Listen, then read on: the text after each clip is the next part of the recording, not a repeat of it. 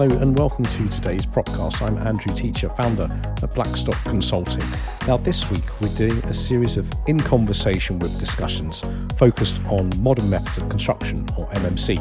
We're going to chat with bosses at L&G, Ilke Homes, Laing O'Rourke, Homes England, Project Utopia, Top Hat, as well as Cast Consultancy's Mark Farmer, who's the government's MMC champion. I'll be asking each of them how they're coping with the crisis and finding out where they see the future for off-site manufacturing.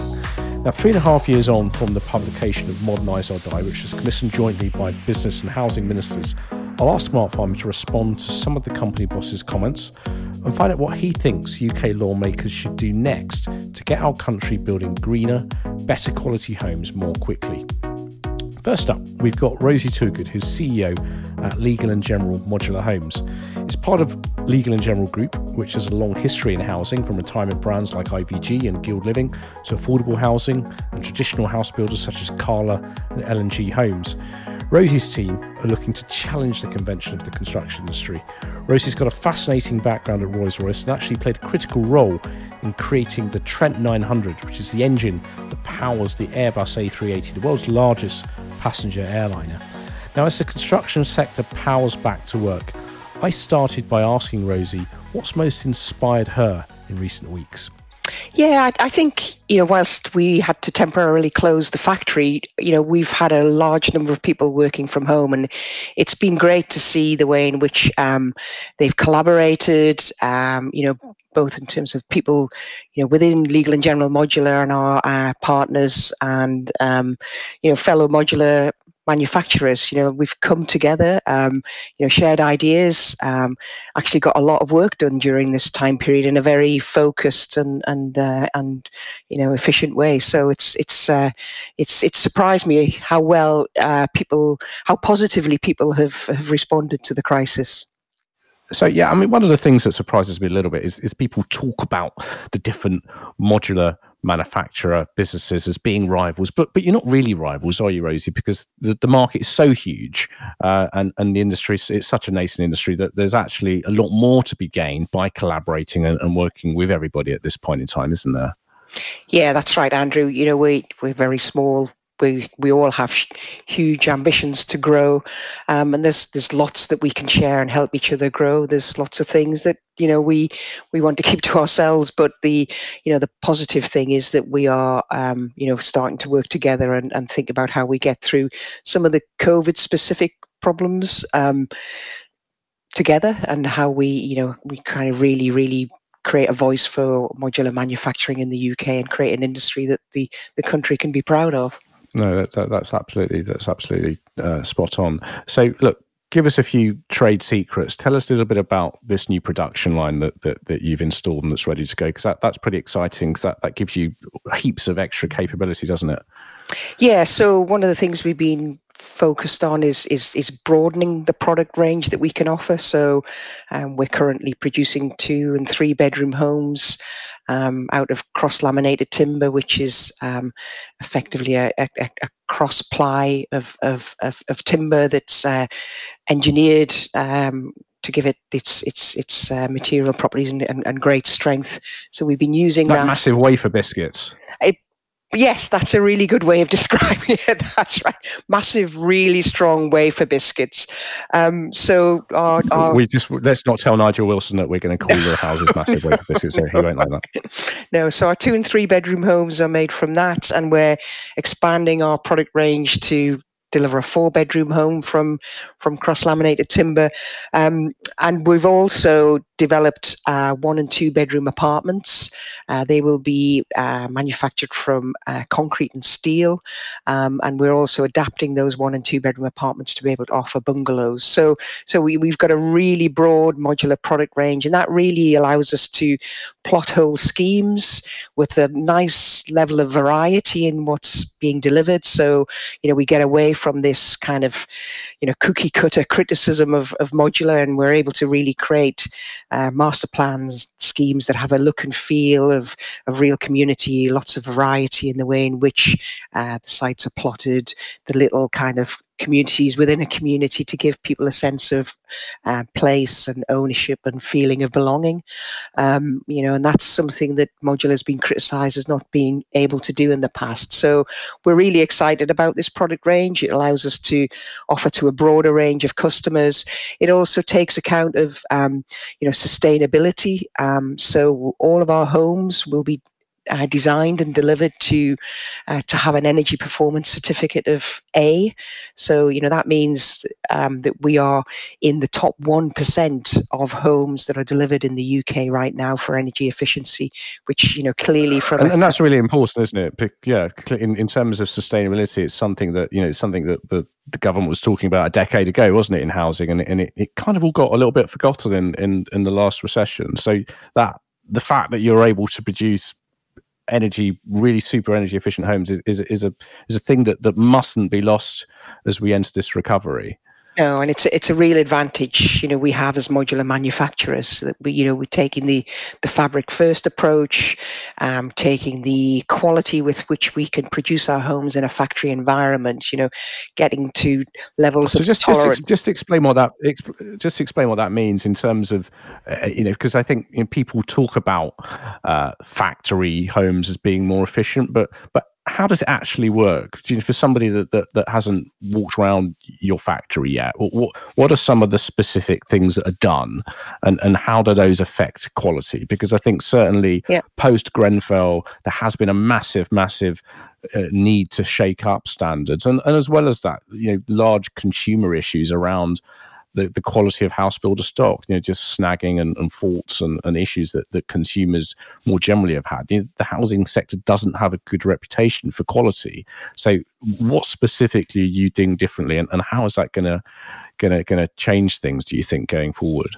Sure. So it starts with the design, and in the design, we incorporate the customer's requirements, what they want from a kind of look and feel and comfort perspective, but those designs are taken to a level of detail that no traditional house builder would go to. So the things that the trades, the craft people do on site, they interpret the drawings that the architects have produced.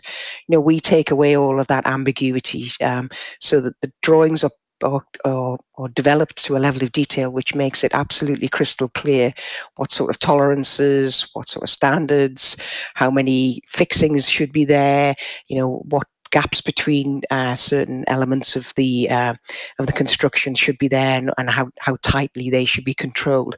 So we get to a point where there's way less variability in the way in which the product is constructed. All our walls are straight, kind of thing.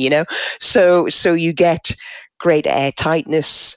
You get a better standard of quality in terms of the aesthetics, the internal finishes, the way in which things go together, so the doors click into place, because there's a very, very clear definition of dimensions and how things should be hung together, etc. So you get a better quality. So I guess I'm guessing things like I'm guessing things like air tightness and the doors clicking together. They're quite fundamental things in the aviation industry. Well, absolutely. Yeah, I'm kind of used to working to a level of tolerance that's very different. But and then it goes into when you're on the factory floor.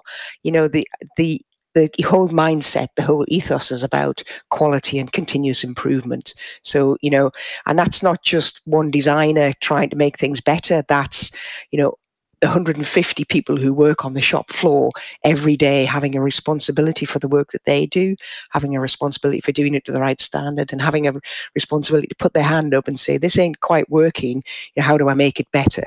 So we're on a path to do something that's sort of revolutionary in house building, which is get to zero defects. And we talk about zero defects, and we talk about root cause, and we talk about driving down root cause, because our ambition is that as the modules go through the manufacturing process at every step of the way, we don't pass any faults forward. So we get to the end of the production line without any traditional snags. And we're not quite there yet, but I absolutely promise you we will get there, and we will deliver homes that are, a real joy to live in right from the start. And do you think, I mean, what should the message be to policymakers right now? Because obviously we've got, we're going to have a massive challenge ahead that's going to require some significant policy support. And construction, roughly 12% of GDP, is a huge part of that recovery. So how important is it that we don't forget about the off-site manufacturing sector that has been growing out the last few years? Yeah. How much of a role does what you're doing need to play in delivering a response to this crisis? I think we've got a absolutely pivotal role to play in the recovery of the UK economy. You know, ourselves and a number of other modular manufacturers are right on the cusp of being able to deliver in volume, and you know we must maintain that. And I think actually we can play a role to unlock stalled sites, you know, sites that others won't be able to deliver as a result of this crisis. And we have the opportunity to grow an industry that's going to bring, you know, high tech jobs and can grow quite rapidly, you know, creating really good jobs in an economy that's going to need it. Delivering new and homes. That's really key. This R&D piece, I think, is just as critical, isn't it, as building homes? Because I think we talk, don't we, about the need for Britain to become a knowledge economy post Brexit, but actually the amount of R&D in construction over the decades has been absolutely woeful, hasn't it, compared to other industries like aviation, like pharmaceuticals that have generated a lot of innovation. And we haven't really changed much. So how important? How do we get that message across? Do you think about R&D and around innovation, around the need for higher skilled workers? Yeah, I mean, I just think as a country, and I think we'll face this post crisis, we need to get a little less squeamish about making losses in early years in order to be able to deliver a quality product at the end. You know, if you're building a new business, there is going to be a period of investment. There's going to be a period of product development, and you know, the braver you are in terms of taking those steps, you know, the better the quality of the output you should get at the end of that. So we've, you know, spent the last 3 years developing our processes, developing our designs, and prototyping product and improving things. And that, you know, that sequence of, you know, developing designs and then continually improving things is absolutely vital to growing an industry, to improving the product quality and passing value to the customers. And that's, you know, that's a path that many industries have been on for some time. And you know, I think it's great to see the modular manufacturing industry evolving in the UK, you know, because I think it's got massive potential as an exporter globally. And I think we're going to need industries like the modular manufacturing industry as a country, as some of the more traditional industries shrink post-crisis.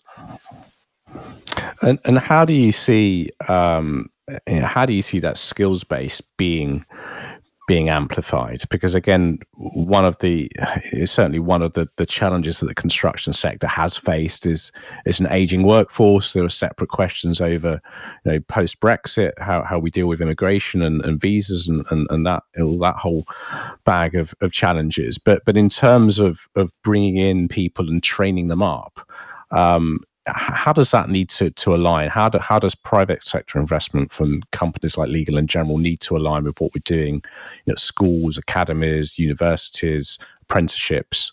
Because, you know, again, that's something that the aviation world seems to really get right, doesn't it?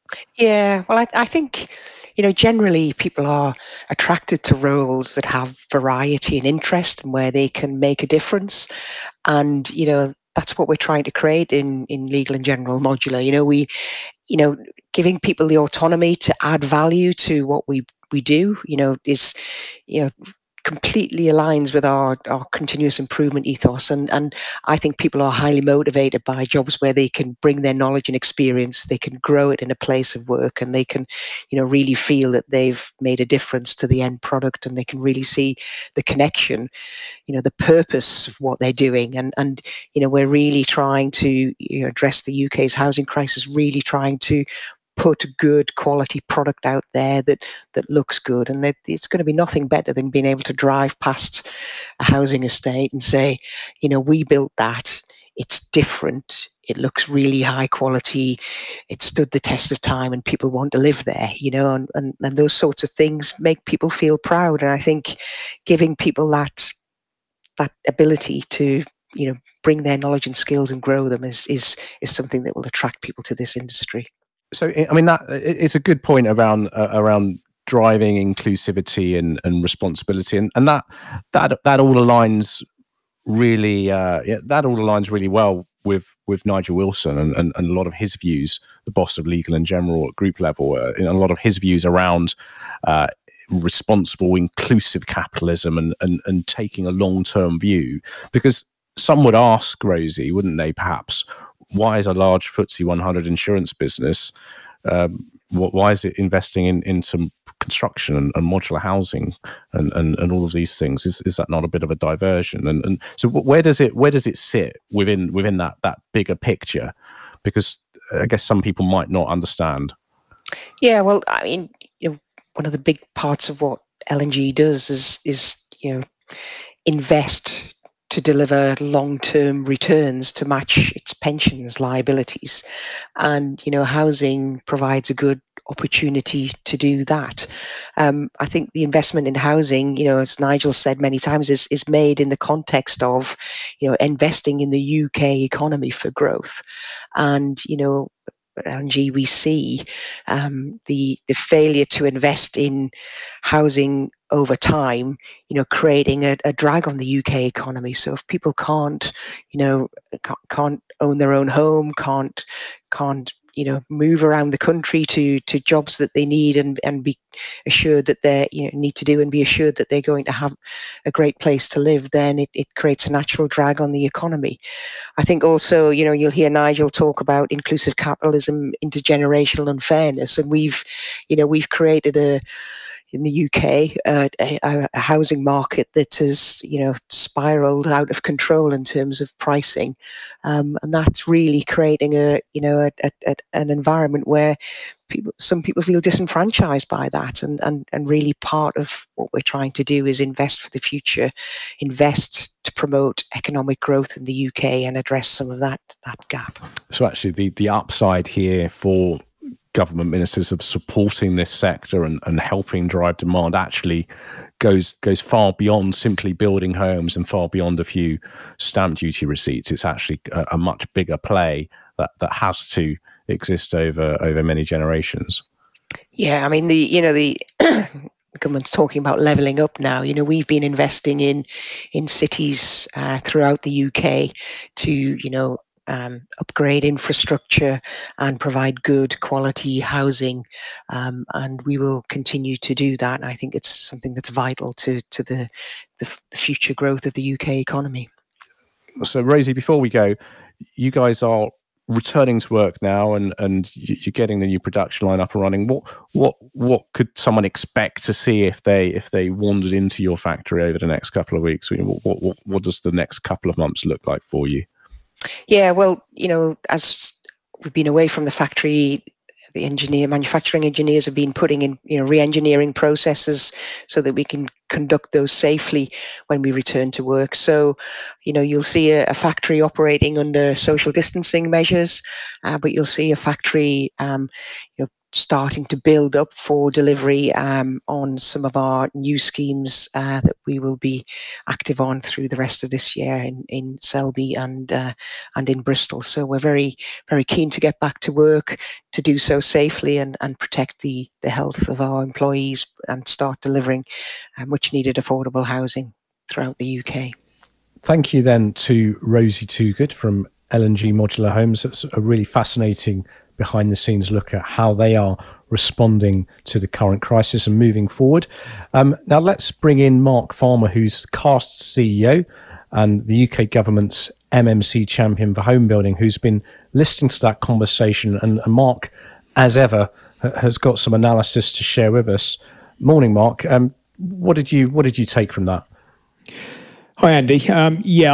Rosie had made some really, really important points there in her commentary. Rosie's perspective is particularly interesting in that she comes from outside of the construction sector. Having worked in aerospace manufacturing for many years, her viewpoints are always really interesting in terms of looking back at the construction and home building sector. But for me, the main takeaways related to some messaging that she gave around collaboration. She made some really strong points around the fact that, unlike perhaps the behaviours that we've seen historically in the construction and home building sectors, Rosie is seeing the beginnings of much more collaboration amongst what you might feel are peer group competitors, actually, in terms of MMC manufacturers who are all in the same market. And what she said quite rightly is that many of them are realising that they're better off working together and to collaborate where appropriate, to have a more joined up voice, to be able to speak with one voice, certainly to government, but also potentially to their different supply chains, and to be more effective and efficient in terms of how they organise their businesses, while still allowing them to compete. So we're talking about effectively pre-competitive collaboration, to use a term that's used a lot in manufacturing. And all of that is really aimed at growing the size of the cake rather than slicing the cake up into smaller pieces, which is an analogy that I use quite a lot. The MMC market is not big at the moment, and the upside potential in terms of new homes in this country is massive. So it doesn't serve anyone to be guarding everything in terms of protecting IP, or not sharing and collaborating on ideas or bigger picture strategic thinking. This is the time where that joined up approach and some of the larger businesses coming together and actually bringing SMEs with them as well, I think that's a really important point, can be to the benefit of everyone. And it was good to hear Rosie pick up on that as a sort of key theme of where she thinks that the MMC market is going. Yeah, I mean, the other thing I think that also seems absolutely integral and very important to L&G is this focus on sustainability. And clearly that needs to be a central plank of how the government responds to the current crisis and moves forward in the round with its support for home building. Yeah, absolutely. And, I think it's really important. The government has a big decision to make here, and it's got to decide whether it just wants recovery or whether it wants a good recovery. And a good recovery in many respects, I think people are equating to being a green recovery. So the sensitivity about climate change, which has really come to the fore in the last 12 to 18 months, it's easy sometimes to forget that, but I think most people aren't forgetting it this time. They've already seen, and it's tangible even in this lockdown period, things like the amount of pollution that's been cleared, people feeling healthier and fitter in terms of going out and taking exercise. I just think there's a sense that climate change piece is really important and can be and taken as and leveraged in the way in which we recover from this crisis. And Rosie's point about how sustainability is a bit of a given if you do MMC well. If you're using manufacturing techniques, then the ability for the process to deliver high efficiency homes that are highly fabric efficient, actually can be embedded and enabled with technology in terms of making smart building assets that all in all use less energy and can monitor that energy more effectively and intelligently, has got to be a good thing. And also, the other element here is the amount of waste that we have in our industry. If you take everything we do in construction, about 40 to 50% of it gets thrown away, or it's just wasted in terms of not used in a final asset, or it goes to landfill, or it's waste in some shape or form, which all affects climate change in terms of either carbon or the environment. So it's really important to recognise that MMC offers an opportunity to deliver a green, good recovery as opposed to just any old recovery, and I think that's a really important point. And I think, the other thing as well, Mark, is what should the response now be from policymakers? Because I guess on some level, people are going to be thinking, MMC, it's a bit risky. We've got limited public funds to now spend. Maybe we should just do what we've done before. What's the opportunity here to really lead with innovation? Well, I think it's a massive opportunity, and Rosie again made a really good point towards the end. I think she said, everyone needs to be a little bit less squeamish about making losses in the early stages of innovation. And, some of the media have jumped on this sort of ticket of some of the big MMC manufacturers making losses in their startup phase. But that's what's going to happen when you're spending lots of money in terms of upfront capital investment, in terms of fixed costs of machinery and equipment and factories, but also product development. And that's all about innovation and research and development. And that has to be good for the industry. So I think, as a society, not to forgetting government for one second, but just as a responsible society, we should be really supporting those innovators and pioneers who want to go out there and do something different. Because, it's very easy to say, well, we'll just continue doing it the way we've always done it because we've developed a flexible industry. We can shrink and contract in bad times and then we grow again when we have to. But that doesn't move us any further forward in terms of the quality of the homes that we're building, the issues we have around skills. We are becoming less and less resilient as an industry. And I think, the recovery from COVID-19 is going to really, really show that even more than ever before. So I think those innovators and L&G are right at the front of the pack here in terms of the amount of money that they've put on the line in terms of wanting to do the right thing for the industry and to demonstrate Nigel Wilson's inclusive capitalism mantra, should be applauded for wanting to be brave and to do it for the betterment of not just the industry, but for the general public in terms of delivering better homes.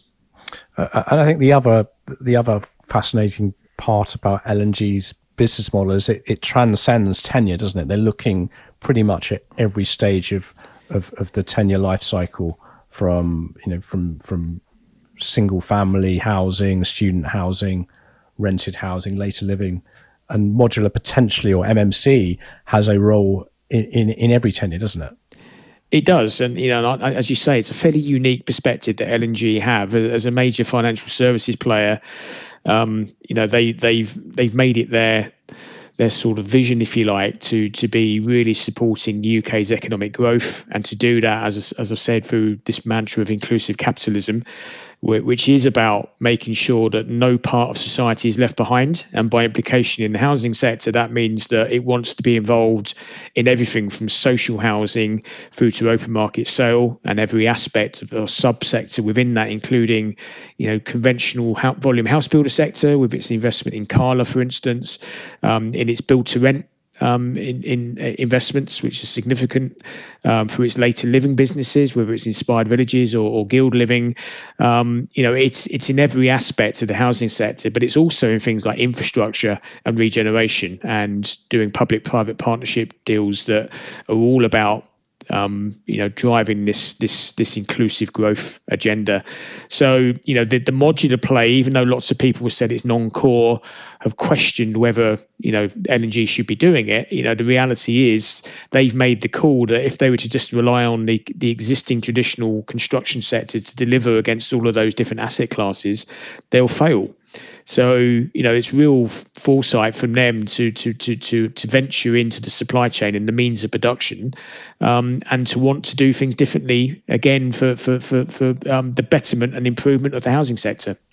But also, it's a smart move in terms of just simply de-risking your supply chain, isn't it? I mean, that's one of the big trends we've seen emerge from this COVID-19 crisis, is that people's supply chains have been at risk because they haven't been able to control them. Yeah, that's got to be one of the key takeaways from COVID-19. I've been going on now for probably the best part of four years about something called pre-manufactured value, or PMV, and I've been pushing the industry to increase its PMV, which effectively means to increase the amount of manufactured content in its construction projects. And you can do that, anything from a sort of a full volumetric modular scheme, which is very high PMV, through to hybrid approaches, which just take parts of buildings that are more manufactured, whether it's bathroom pods or utility cupboards or panelised walling systems, etc. And as you increase the PMV, my view is that you're going to be building a more resilient solution. What we've seen with social distancing is the inability to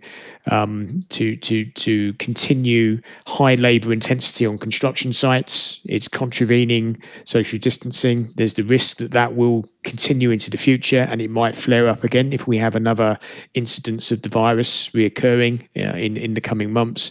So I think there's a push now more than ever to increase PMV through looking at different modern methods of construction, looking at off-site manufacturing, looking at even on-site manufacturing through flying factory concepts and the like, because the more you can do that and the more you can combine that with more resilient supply chains. So there's no point doing that if you're still reliant on the same plasterboard manufacturer that it serves all the big volume house builders as well, because you'll end up shut down much the same way as they have. So you have to approach it on two fronts. You have to increase your manufacturer content, and you have to build resilient supply chains. And the MMC sector is ideally placed to do that and to deliver solutions that clients are increasingly, I think, going to see as being much more robust and able to give them certainty in terms of time, cost, quality. Well, that's all from today's Propcast. Thanks for listening. We've got a whole heap of MMC goodness to come over the next few days, including Ilke Homes, Lang O'Rourke, Homes England, and far more analysis from Mark Farmer at CAST. So please stay tuned. Please search and subscribe to Propcast, which you can find on Apple, Spotify, and all other podcast platforms. Please follow Resi Event and keep tuned to propertyweek.com for all the latest happenings in the property market. I'm Andrew Teacher from Blackstock Consulting. Thanks for listening.